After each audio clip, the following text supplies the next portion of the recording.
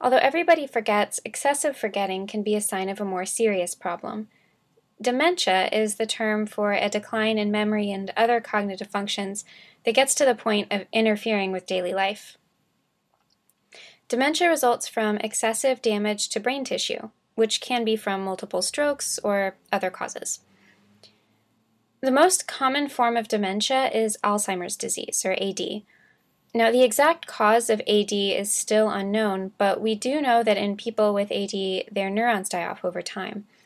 As people with AD lose their neurons and synapses, their cerebral cortex shrinks in size. The earliest symptoms of AD are memory loss, specifically the inability to encode or retrieve recent memories.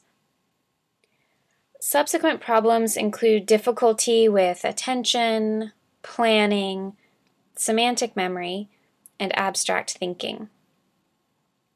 As the disease progresses, more severe language difficulties may appear, as well as greater memory loss, such as the inability to recognize close family and friends. As the disease continues to progress, people with AD may experience emotional instability and loss of control over their bodily functions. While there are many theories as to the exact cause of the disease, a definitive answer is still unknown, and the disease is terminal. We do know that people with AD experience a buildup of proteins called amyloid plaques in the brain. But how or why those plaques start to build up and exactly what role they play in the disease is still uncertain. Another neurological disorder affecting memory is Korsakoff syndrome, which is caused by a lack of vitamin B1 or thiamine in the brain.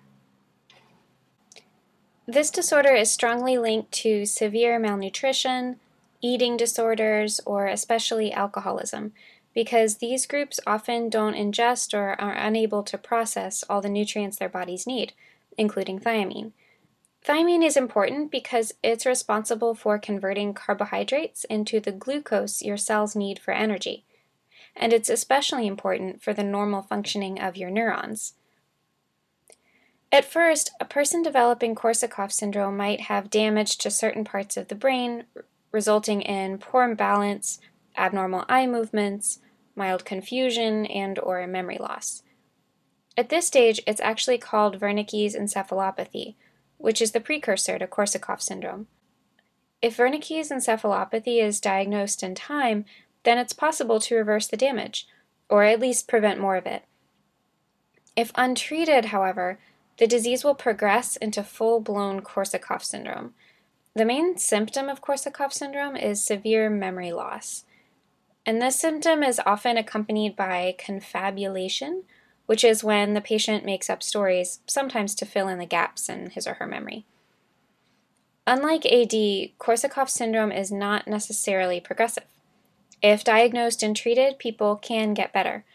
People are often treated with thiamine injections or other medication, and they have to stay on a healthy diet and abstain from alcohol.